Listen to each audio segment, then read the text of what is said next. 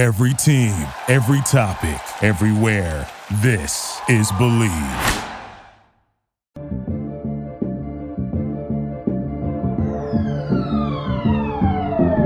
What's up, everyone, and welcome to another edition of Believe in Falcons. I am your host, Will McFadden, joined as always by former Falcons fullback, Ovie Mughelli. Man, I love that alliteration. Ovie, how are you doing today? I'm doing good. Doing good. All right, so there's no game on Sunday, so you and I will not be recording a reaction podcast on Sunday. So this is the first time that you will get us, first and last time this week that you'll get us. But it's a great show. We chatted with Steve Wyche. You may have heard of him from the NFL Network about all things Falcons from the first 5 games and what to expect kind of after the bye week. But today, Ovie and I are just quickly going to give our thoughts on where the team stands coming out of the bye week as they are going to prepare next week to face the Miami Dolphins, who are going to be flying back from a London game of their own, and we will see how that all works out. But Ovie, just big picture wise for the Falcons, what excites you most about this team coming out of the win against New York, out of the bye week, and then into a daunting 12-game run to close out the season? Well, I mean, what excites me most is that I feel like Austin Powers guys have got their swagger back. They lost their mojo. Their for mojo, a bit, baby, and mojo. they found their mojo. So I am really excited that it. Yeah, baby, yeah. It's not going to be a completely crappy, terrible, horrible season because you thought that this might be one of those teams that just give up, lay down, woe is me, and we can't do this, and guys are checking out left and right. It happens. In fact, it happens more than it doesn't happen. So usually by week 5, 6, 7, Falcons fans are like, all right, who are we going to draft? Who's a new quarterback, receiver? Why who we looking at in college? Like, we're literally scouring the college landscape to see who we can pick. Because we're in the top 4 or 5 picks. This year, I mean, it still could happen, but I don't think in my gut that it's going to be one of those seasons. I feel like that we have enough to work with to be a serviceable team that can build a foundation. And especially watching Kyle Pitts, I mean, the man is going to be a contributor on this team. He's not going to be one of those busts. He's not going to be in one of these long lists of people who we regret picking. He's going to be somebody who contribute in a big way.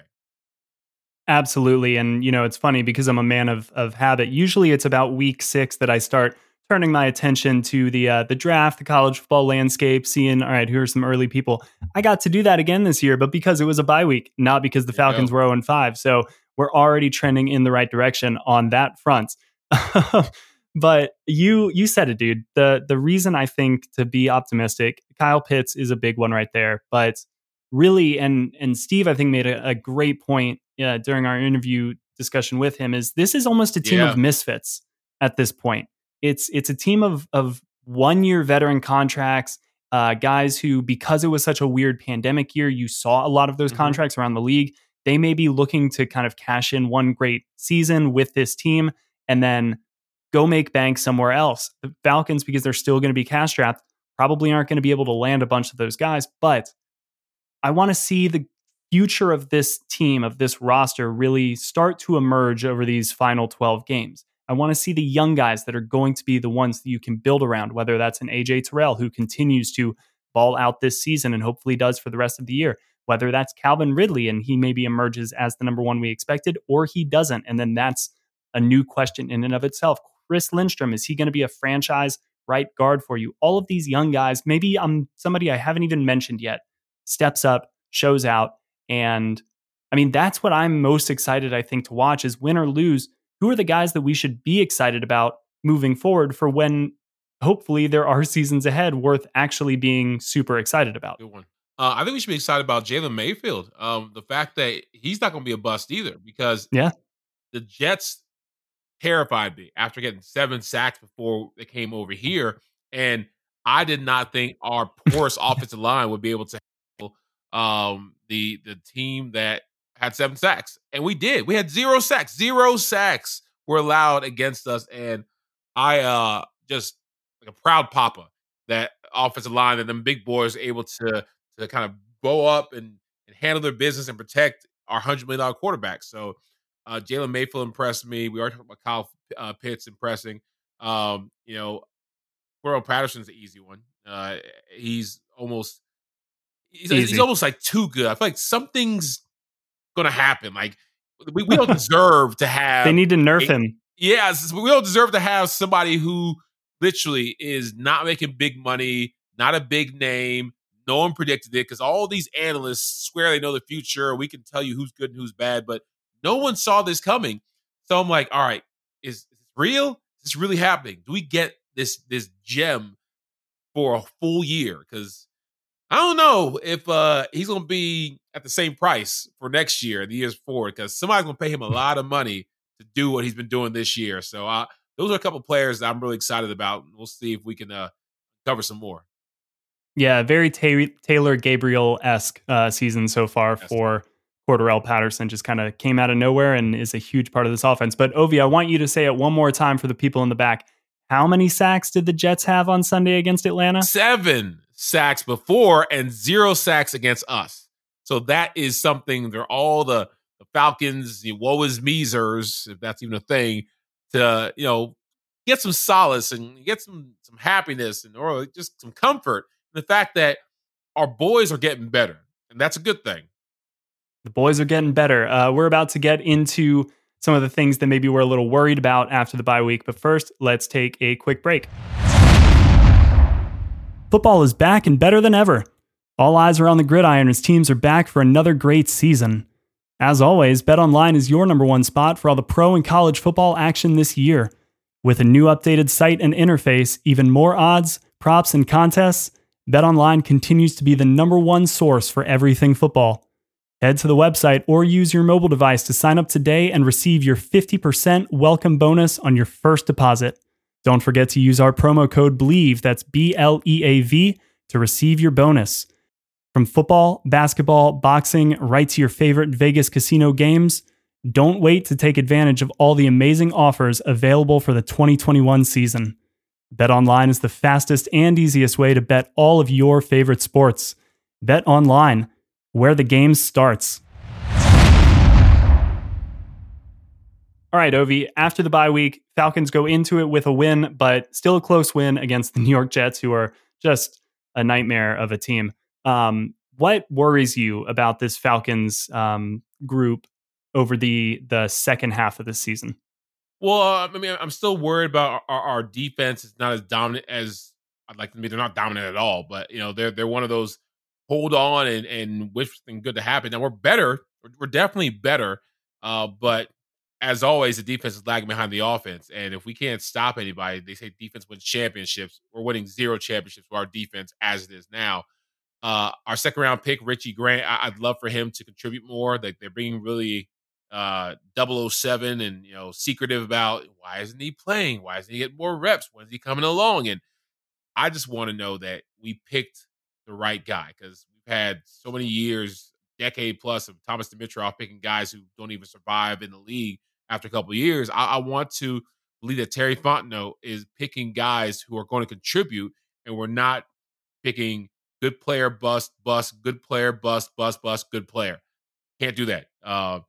But outside of Richie Grant, a couple of players that I really like to show up, it's the special teams for me. It's the special teams from a special teams player that I think can leave us vulnerable to us finally getting our stuff together, offense, defense, and then they're running it back to the 50-yard line every single play. I mean, every time they have a kickoff return, or we're shanking a punt again, or doing something, jumping off sides on a key special teams play. I want to be confident that our special teams is going to be solid. They're not going to make any waves. They're not going to surprise us in a bad way. They're just going to do their job, because as special teams players, just do your job. Like that's all you're supposed to do. All you do is kick. All you do is return. Like, just do your job and don't mess up, the rest of the game, because you have a lapse in judgment. So far, the guys that do have just one job on special teams, like Younghoe Koo, he's done about as well as you could ask so far this season. He's somebody that I don't think anybody should worry about at this point. But I like a lot of... Younghoe Koo is cool. Koo is cool. But the punter is having some issues. Our punting situation. All 6 of them so far this season. Yeah. Uh, Yes. but no, you bring up great points with everything. I think that outside of injuries, obviously, like that's always a concern. It really doesn't even need to be said. I'm worried most about, and again, I'm kind of taking a long view of it, are the players that you expect to take that next jump, whether it be somebody like Calvin Ridley, who is taking like the jump of jumps, and can you go from being great as a number 2 to great as a number 1, or is it somebody Mhm. like Caleb McGarry or Marlon Davidson, or just these different pieces that aren't key pieces, but you would hope that they maybe have a chance to become at least second tier pieces on a good team. If they don't make that Yeah. jump, all of a sudden now you have kind of holes popping up where you didn't expect holes to be when you started the season, and they already have enough holes to fill.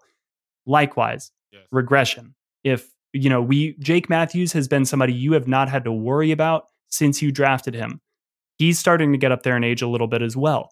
And an injury to him, knock on wood, or slight regression from him or from Grady Jarrett or who have you, like that would then start to worry me, because again, it's all about building for the future for me. So you don't need holes to start popping up all over this roster. You already have enough holes in the boat that you got to fill.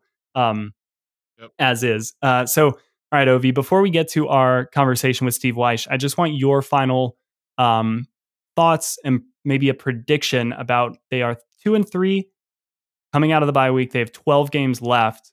How do you think the season unfolds? And do you still think, I believe you said 10-7. Do you still? I sure did, like a dummy. Oh man. And if we beat the Washington football team, I mean, we were 3-2. I'd say 10-7 still a possibility. Now I have to kind of restructure my thoughts and say that we're going to be not 7-10. I'd say 8-9. 8-9. Okay. Yep. You think it's a just an up and down season all the way, kind of like what we've seen so far, or do you think it's? Oh, absolutely. We're not going on any big win runs or loss runs. Like we're going to have an up and down season because we're still finding ourselves. We haven't arrived. We're not here. I think Steve made a great point, and you'll hear a little more about developing players. We have a lot of players that need to develop, and this will be a landscape to do so. Yeah, I agree with that, and that's why I am sticking with my original prediction of 7-10. I think that we haven't even really seen injuries start to take a massive toll. I know that Russell Gage has been out, and I know Isaiah Oliver's now down, but like these are key guys, but it's not like if you lose Deion Jones for any amount of time, or you lose AJ Terrell for any amount, like it's going to be really tough. And so those haven't even hit yet.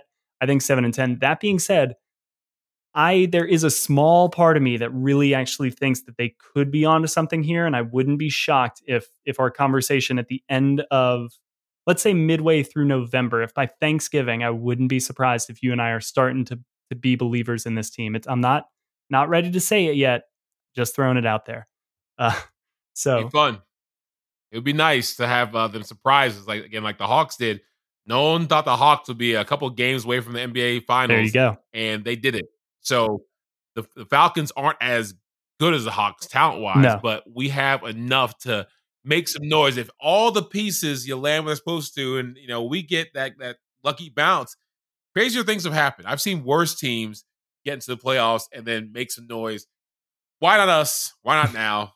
Absolutely. I can give you a reason why not. But absolutely. And they'll have the benefit of not really being anybody's target game, so they can absolutely take on the role of spoiler this year and be the Grinch come Christmas. But all of that being said, let's get to a guy who is not a Grinch, the very smart and football-minded Steve Weish.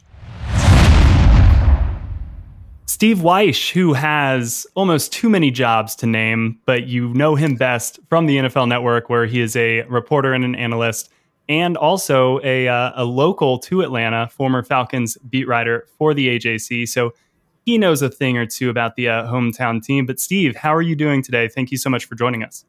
Yeah, Will, thanks for having me. And, I used to cover Ovi back when Ovi was clearing holes, man, when they were just bring that off tackle stuff.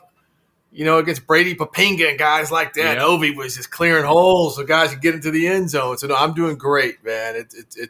Great to be on this podcast. No, Steve, it's great to have you, buddy. I remember when you first, when I first saw you, you're always walking around, getting the scoop, talking to the guys. We're old. You have gray hair. I got gray hair. We're still young, man. Time flies. Goodness gracious. Lots happened.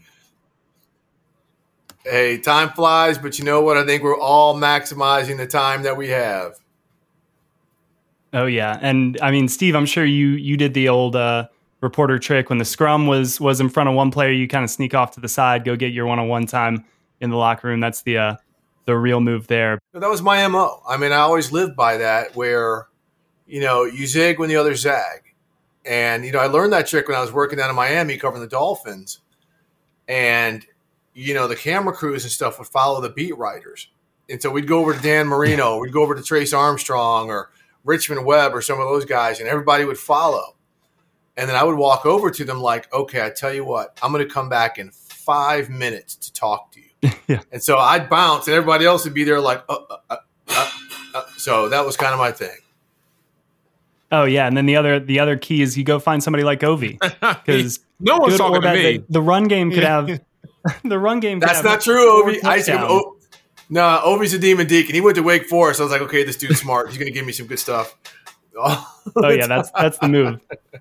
Foye coming out of Yale, one of the first guys that I went to introduce myself to when he was a rookie. So, but Steve, you wrote a column for AtlantaFalcons.com recently, right before the Jets game, and I think it really accurately depicted where a lot of Falcons fans' heads were at the time. It was, all right, you won your first game against New York. You looked pretty good for spurts of the Washington game, but you still let it slip through your fingers, and now you really can't let that Jets game get out of hand and end up a loss. Your season's essentially done at that point.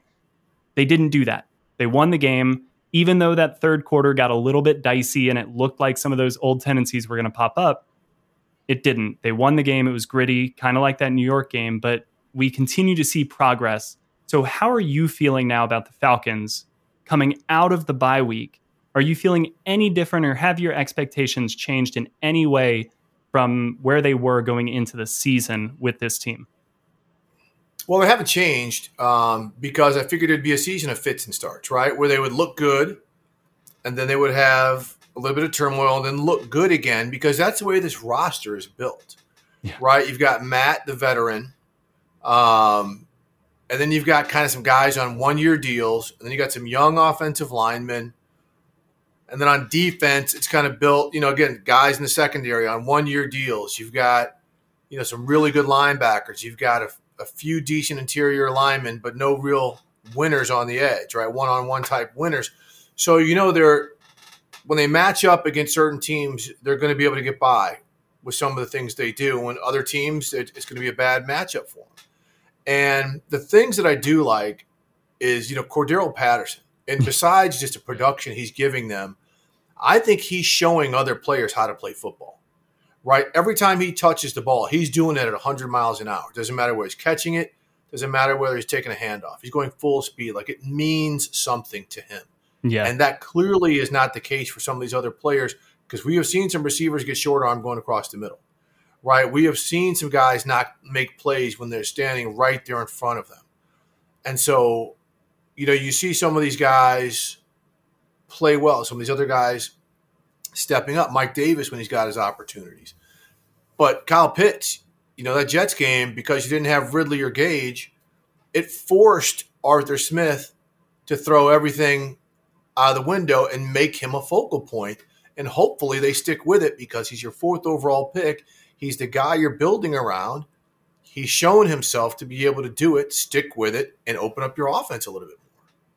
Now, I love it, Steve. I mean, you mentioned how we're built and expectations and Kyle Pitts. And, these are all things that I was going to ask you questions on. But since you brought them up, with the expectations that the Falcons have for this team, are we built to win? Are we built to be successful this season? Or is this season a wash? Because a lot of fans are on that fence as, do we look for a draft pick this year, or are we trying to sneak into the playoffs? Are we built to win? It's a great question. It's 5 games in, right? They're 2-3. You can't say the season's a wash yet, But again, I don't think this is the type of team, and Ovi, you've been on these teams where you can go on a 4 or 5 game winning streak. Right? I just don't think they're talented enough through the roster. We've seen 1 or 2 injuries can do to this defense. Right? It was already a defense that was very questionable. Again, like I said, you've got no one-on-one winners on the edges. Right? A.J. Terrell's a stud, but you got issues on the other corner, and the secondary's kind of hit or miss. They're having to scheme up a lot of things that they're trying to work on. So I don't think they're the type of team that can go on the type of extended win run that gets you into the playoffs. At the same time, I don't think that's what the season is about. I think it is building steadily as you go, and then also doing the hardest thing that there is to do once you get into the regular season, and that's develop players, right? Because this. You are planning, and basically it's not a week. You're practicing Wednesday, you're practicing Thursday, you're walking through Friday and Saturday. So you're game planning for your next appointment or your next opponent, right? So how do you get the Jalen Hawkins of the world ready, getting them reps, kind of game look reps when they've got people in front of them? How are you getting Richie Grant ready? And that's a hard thing to do, but the good teams manage to do it. I live in LA. The Rams develop players. I mean, you look at their defense, you can name Aaron Donald and Jalen Ramsey, but not many more because they develop guys and the next year they're ready. Right? So the Seahawks do that very, very well. I mean, there's certain teams that constantly do that. Can this Falcons team do that? Because, again, this year there's going to be so much churning of the roster after the season. All those guys on one-year deals will be gone. They're going to be bringing other people. They just have to figure out where, because there's a lot of directions they can go. A lot of us are thinking, quarterback is what they have to do. But you know what? You look at the prospects coming up. Yeah. I don't know if you want to make that move. No. I mean, as much as people may want to get rid of Matt Ryan for who? Exactly. They're not trading for Deshaun. They're not giving up the freight it's going to take for Deshaun Watson. Listen. So, Steve, but I think that was a great point that you articulated there, because I want to kind of look at it from the other side of the lens there, in the people who are in charge of making that progress happen. How do we evaluate this coaching staff and the job that they do throughout the season if, like you said, a couple of injuries can derail everything? It becomes really hard to get the type of reps without meticulous planning and organizing on an organizational level for how you structure a day. It's really hard to get players who are young those actual game-like reps unless they're playing in a game. And at that point, their inexperience is probably going to show. So what does progress from a coaching standpoint look like to you this season? It probably isn't on-field results, but what are small signs that maybe fans can latch onto to know, okay, this coaching staff is doing its job, even if it's not translating into wins and losses on Sundays? I think about as the season goes on and see if some of those young players, you got to get them on the field. You have to let them take their lumps, right? And see if they learn from them, because you can't just sit here. And this is the biggest misnomer all of us who cover this game and watch this game think, okay, this cornerback here, he's coming out, he's playing a cover 2 scheme, and, he gets baked on the back quarter because he didn't carry his man all the way through, whatever it is. It changes based on opposing personnel. It changes, like it's all matchups. There's so many different things. And Ovi, you know this, right? When you're going through a lead block against a certain team that may play, let's say, an even front, a 4-3 front. So you're going through a middle linebacker. Well, one middle linebacker may be a chase and pursuit linebacker. Another dude may be a hard rock that you got to take on a certain way. Right? So some guys are going to look good some weeks and not look good some weeks because they're going against different personnel they've never played against before. And they've got to kind of figure things out. So you got to eventually get them on the field. You can't just wait until the season is so-called lost, because then guys are going there with completely different agendas. Those young guys are stressing to impress their coaches. The veterans are ready to pack their bags and get out.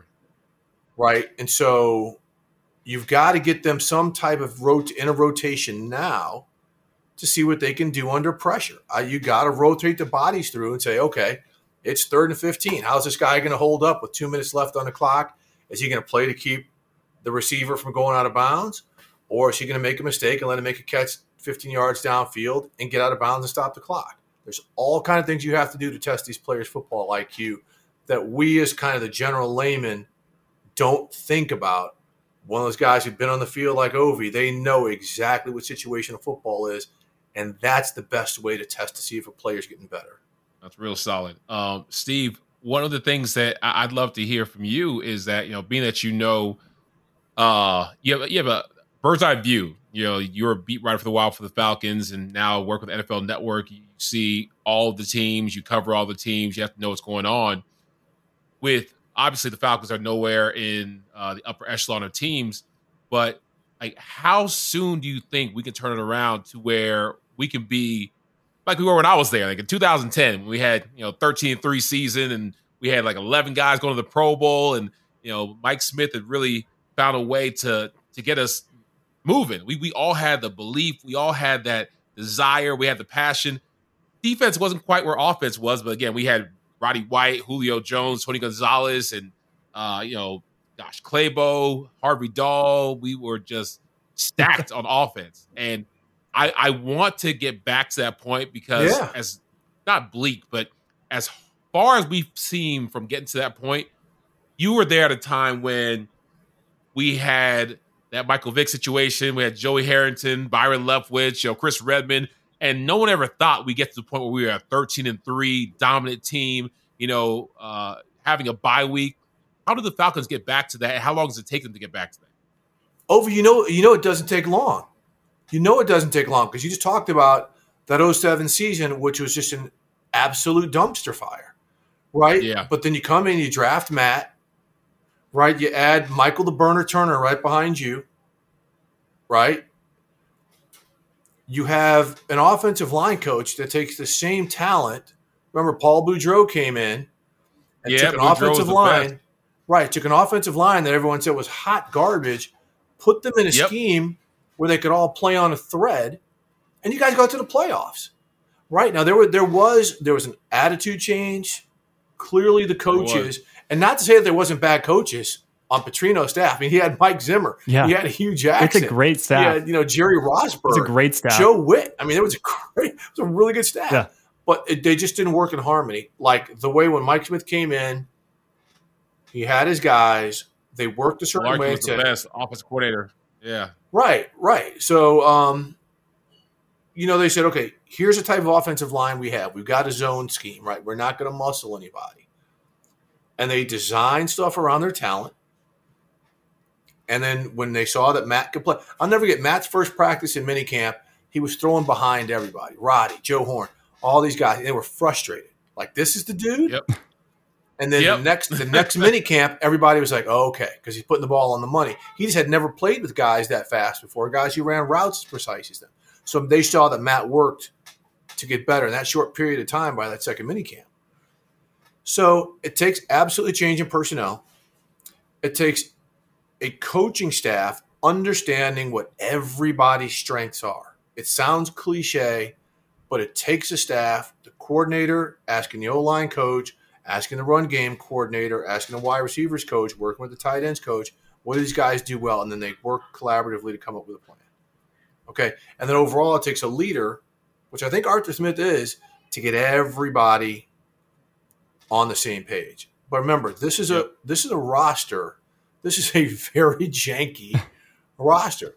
I mean, like I said, that's generous. It really is. I mean, you don't have a ton of playmakers. Okay, you got Matt, you got Cordero Patterson, who nobody thought was going to be doing his thing, AJ Terrell, and Kyle Pitts. I'm sorry, I can't put Calvin Ridley in that group right now because he's been inconsistent. He has made some plays where to me, looks like he was making some business decisions when contact was coming his way. Unfortunately. It's very kind of surprising. Yeah, I mean, even on the sideline, not even across the middle. So they've got to get some playmakers here because over you tell you, I talked about all the things that they just did, in the early phases of kind of that rebound, that bounce back. But there were playmakers all over the place. You had dudes who could get it and hit it. And this team just does not have that. So they've got to find playmakers on both sides of the ball. And that might take a little time. Steve, I love the point that you made about coaching staff having to really play to or use their players to their strengths. And that's something that I don't think enough of the football public understands. And it's the same reason why we're sitting here during draft season and saying, man, imagine adding CeeDee Lamb to that offense, or imagine adding this player to this offense. And it's kind of like, yeah, but you got to figure out how to make it work. Given how disjointed this roster is with two new players on the roster who are your two starting running backs. And Matt Ryan's in his first year working with these guys. Alongside of that, a whole new offensive coaching staff. Dave Brock is the only holdover there. So this bye week, how important is it, because it comes so early in the season, for this coaching staff to really kind of pull up the hood on this car, figure out, okay, we've seen now that Cordarrelle Patterson is kind of doing what he's been doing, how do we utilize him in other ways? How do we get him more involved? Kind of Kyle Pitts had his breakout game. How much do you expect this offense to maybe change coming out of the bye week because they've had this early chance to really look at what their players have been able to do so far? Great question. It's going to steadily evolve, but I think we've seen it, right? Okay, they realize Jalen Mayfield is not a tackle, right? They move him inside. First couple outings were a little rough, but now he looks real, right? He looks like a real starting NFL interior lineman. And you're starting to see this offensive line establish itself more and more. That Jets D-line is a physical defensive line with Quinnen Williams and guys, and they just handled them, right? Those guys up front just handled. Lee Smith, tight end, was really doing work.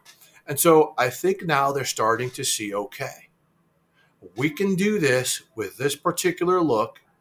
We can line up Patterson wide and take a linebacker out of the way and boom, send Mike Davis, off tackle or up the middle or something. So I think they're starting to see things because these coaches, it's not just your personnel. Again, you have to see what other teams are trying to do to stop your personnel. Mm-hmm.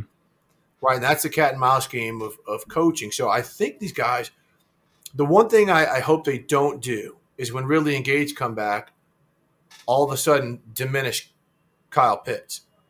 Because first off, I couldn't believe the Jets were just singling him up over and over, and I was like, "My God, he's one team he's was all going they to have do the it." pass game, and you're singling him up. But if they double him up, then that's going to free up Gage, or that's going to free up Ridley. So keep on doing the things you're doing with him. Use him like the Raiders used Darren Waller. I think defensively, it's a little tougher. They're not a very physical defense in terms of imposing themselves. Mm-hmm. Just based on how they're built. And you've got some guys in the secondary who are trying to figure it out. So that's going to be a little bit more of a slow burn. But I do think that this coaching staff is pretty quickly figuring out what guys' strengths and weaknesses are. Yeah, with the strengths and weaknesses, you mentioned Kyle Pitts. I want you to go a little bit more into that because, I've been able to see Matt Ryan coming as a rookie, high pick, a lot of expectations. He lived up to it. Julio Jones came in as a rookie, high pick. Well, we traded for him, traded the world for him, high expectations. Somehow Julio, exceeded those expectations. Kyle Pitts, the expectations are through the roof, and they are expecting him to be, Tony Gonzalez, times 10 and the best tight end ever to play in the history of tight ends. And I don't know if it's fair to say he has a slow start because it's only week 4 or 5. And, week 5, he showed that a 100-yard game could be what we see from Kyle Pitts every single week. How do we not mess this up? Because he could be a gem for the Falcons. How do the Falcons deal with Kyle Pitts in order to encourage him to continue to give us consistent 100-yard games and to help us win now this season and in the future? Well, a lot of it's on him, too, with recognition. See, when he's on the field, if he's lining up wide, or if he's the second man in a bunch and he's the front guy, or if he's the back guy, recognition of how the defense is trying to play you, and are you going to end up being the number 1 option, number 2 option? So some of it's going to be on him, some of it's going to be on scheme. But the thing he's got to keep doing now is he's got to feel how wonderful that tasted. Like, I can do this. Mm-hmm. Like, I'm real, right? Yeah. I'm a real dude. I'm catching touchdowns. I'm moving the chains. I'm getting open, intermediate, deep, and short. Now they got somebody following me. I'm a decoy that's going to open something up. Like, he's got to realize all these things are happening just because of his presence. And I think the coaching staff is going to continue to try to use him. Matt, now trust him. You know that if Matt doesn't trust you, you ain't seen the ball unless it's a desperate move. So I dropped the ball one time in a big game, big situation. Like 3-4 games, like Matt would not go to me because he's like, there's Michael Turner. I'll throw it to Michael. I was like, come on, Mike has terrible hands. Throw me the ball, Matt. He's like, man, that third down 3 games ago, you burned me. I was like, come on, man. So I would literally stay after practice and just catch balls and jugs. Like, see, Matt? See, I'm practicing. See, I'm ready. And I would just focus on every ball he threw me, catching it, tucking it, running it. you have to, and it shouldn't be that way, but people have long memories, and Matt remembers if you're a guy that he can trust or a guy you can't. So Kyle Pitts needs to stay on his good side, and right now he's on it. Yeah, I mean, and Matt's going to go to him, I think, when they come out against Miami. Because Miami's going to bring the smoke. That defensive front is as physical as it gets, right? So running the ball against them might not be easy early if they're not connecting in the pass game. And Miami's going to put Eric Rowe, right? They've got a safety. Eric Rowe's kind of their nickel safety. They man him up on tight ends. He is their designated tight end stopper. Okay, so how's Kyle going to do over 4 quarters having some dude in his grill nonstop? Right? That's what Miami does. They did it with Darren Waller. Darren Waller tore him up. They threw him the ball 20 times. Wow, you're going to keep on doing this? I'm going to keep on killing you. Right? And so that's how it's going to work. Again, this is part recognition with Pitts, part trust with Matt. And Matt's going to go to him, see if he can handle it. And if not, I got other options now. So, I mean, that's just how it works. And it's not going to be a 100-yard game every week, especially at that kind of hybrid position. He might only get 4 targets, but what he does in carrying a defender and creating a certain void in the field for somebody else to excel is just as important as him having, 7 or 8 catches and a touchdown. Yeah, and the Falcons have not been afraid with how they've used him so far. I mean, they have been as adventurous as any team, I think, in their personnel groupings. They've gone 5 wide out of 13 personnel multiple times this season, which is that's Arthur Smith. That's Arthur Smith. What Arthur Smith does. Yeah. And which is why Kyle Pitts is kind of the perfect player to really pair with somebody like that. But I think I remember talking to Mike Mularkey, and this kind of even ties into it a little bit more. He was saying tight end, he thinks behind quarterback is probably the second hardest offensive position to learn as a young player because you're a part of everything. You're a part of the run blocking. You're a part of the pass packages, the different personnel groups. I mean, you just have to learn so much. And Kyle Pitts is having to learn it all, right now with the spotlight as bright as it is on him. But somebody who had to do that last year and who I heard you bring up among the players who are kind of star players, I guess, for the Falcons right now is AJ Terrell. I think he's had an incredible start to the season. Good player, man. He's not being tested, but when he is, he's not really giving up much yardage, which was kind of the problem with him last year was he was in the right position, but he was still giving up some tough contested catches, but still giving up the catch. What have you seen from AJ Terrell so far this year? Confidence, physicality, knowing his opposing personnel, and understanding what he's supposed to do in the scheme.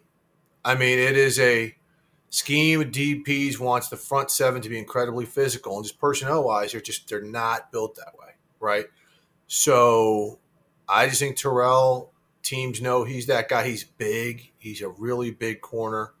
But he just seems to understand things a lot more, especially in this adjusted scheme. And that's huge. It's coming up. He's going to be tested. The Falcons have got to start putting points on the board, so teams have to start throwing the ball a little bit more in his direction. But I just think he's a special player that no one's talking about because, he plays for the Falcons right now. Yeah, and he's no Trayvon Diggs making, 5 interceptions so far this season. Same draft class. Yeah, Trayvon Diggs is going to end the season with 6 interceptions because nobody can be throwing the ball his way anymore. If teams haven't learned, they better learn. Oh, man, much to the chagrin of my fantasy team that has a defensive player inexplicably. But Trayvon Diggs has made me happy in that area so far. Ovi, we got time for one more question. You want to hit Steve with it?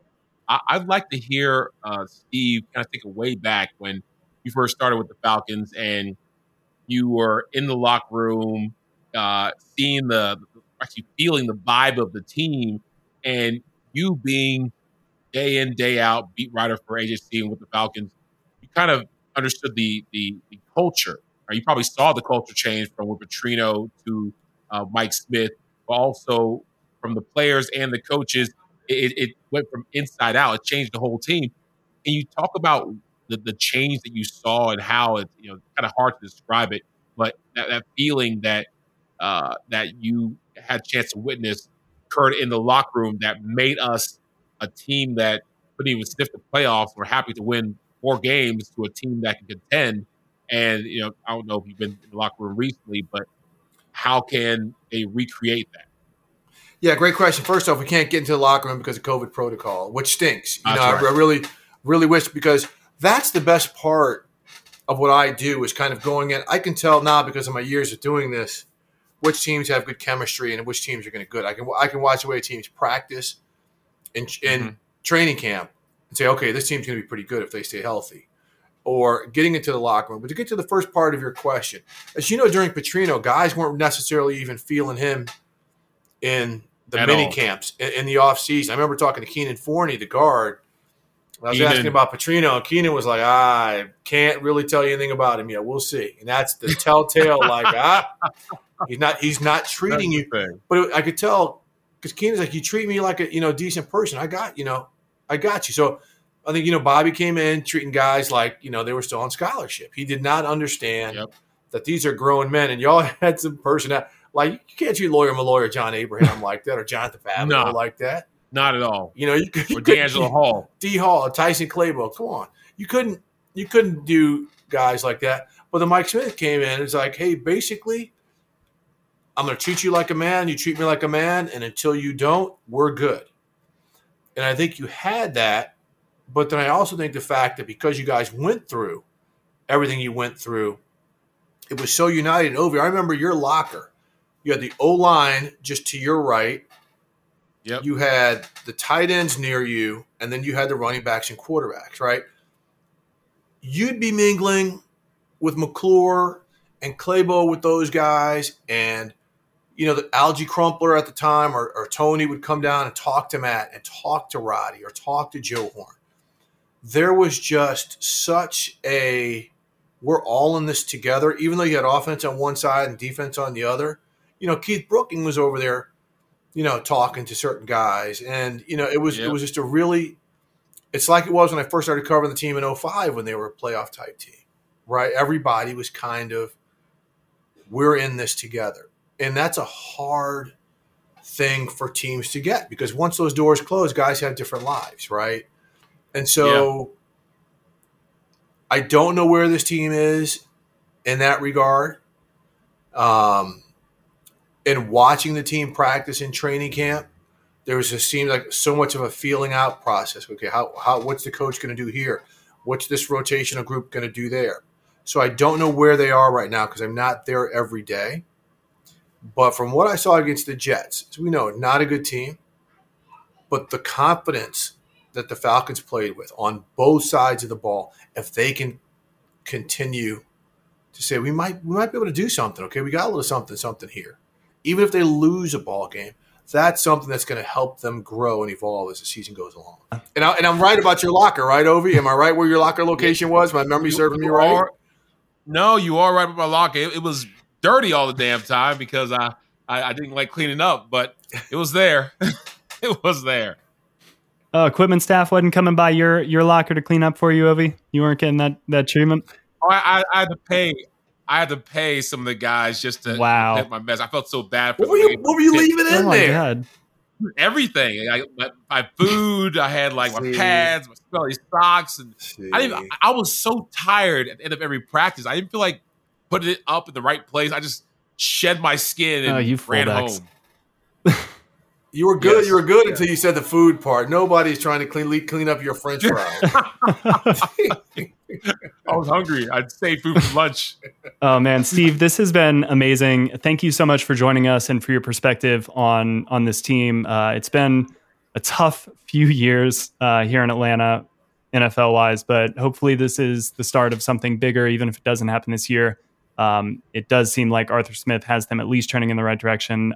Is there anything everybody can see you on their TVs every single day if they're football fans, but is there anything else that you want to let our listeners know about? Yeah, I mean, look, if you're a Falcons fan, I mean, understand this is a growth period. I mean, you may not want to hear it, but if you haven't figured that part out right now, like I said, it's going to be fits and starts. Guys are going to look good one game, not so good. It's part of a process. I mean, that was Mike Smith's favorite word, but it eventually got him to a Super Bowl. A Super Bowl appearance, or close to it, I should say. So, just kind of understand that it's gonna be a minute. Don't get too excited if they win a game or two in a row, and don't go burning up your tickets if they lose 2 or 3 straight games. Yeah. All right, Steve Weiss, trust in the process. Those are his words to Falcons fans. Steve, thank you so much, man. We really appreciate it. Oh, thanks for having me on, guys. Thanks, Steve. Oh, man, Ovi, how great was Steve in that interview? Yeah, he was amazing. Having the guy who has the football knowledge he has come and kind of bless us with that good talk was wonderful. Yeah, and I thought that he made some great points about the process that this team is on. I loved how much you guys got into it with the transition from Bobby Petrino to Mike Smith and the rebound from 2007 to 2008, because that's exactly right. That 2007 season was probably the lowest point in franchise history, and if the Falcons can rebound from that and make the playoffs the next year, why not this? Why not this year, man? Why not this? Why not this year? Great point. So, thank you guys so much for listening today. Again, there will not be a podcast on Sunday because the Falcons are not playing. So everybody, please enjoy your bye week. If that means just watching all the other games, great. If that means getting out of the house and going to spend an afternoon with your lovely wives or girlfriends or boyfriends or partners, then go enjoy the day. But good call. But as always, today's episode was presented by Bet Online. Ovi, thanks so much for joining me as always. Thank you guys for listening and take care.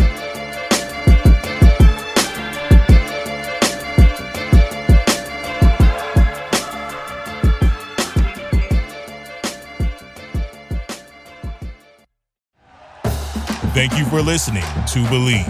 You can show support to your host by subscribing to the show and giving us a 5-star rating on your preferred platform.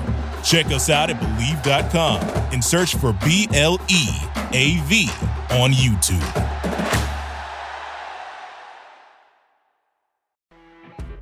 You know when you're listening to a true crime story that has an unbelievable plot twist that makes you stop in your tracks? That's what our podcast, People Are the Worst, brings you with each episode. I'm Rachel. And I'm Rebecca. We're identical twins who love true crime cases that make you say, didn't see that coming, and we hate the people responsible for them. Listen to People Are the Worst now on Apple, Spotify, or wherever you get your podcasts.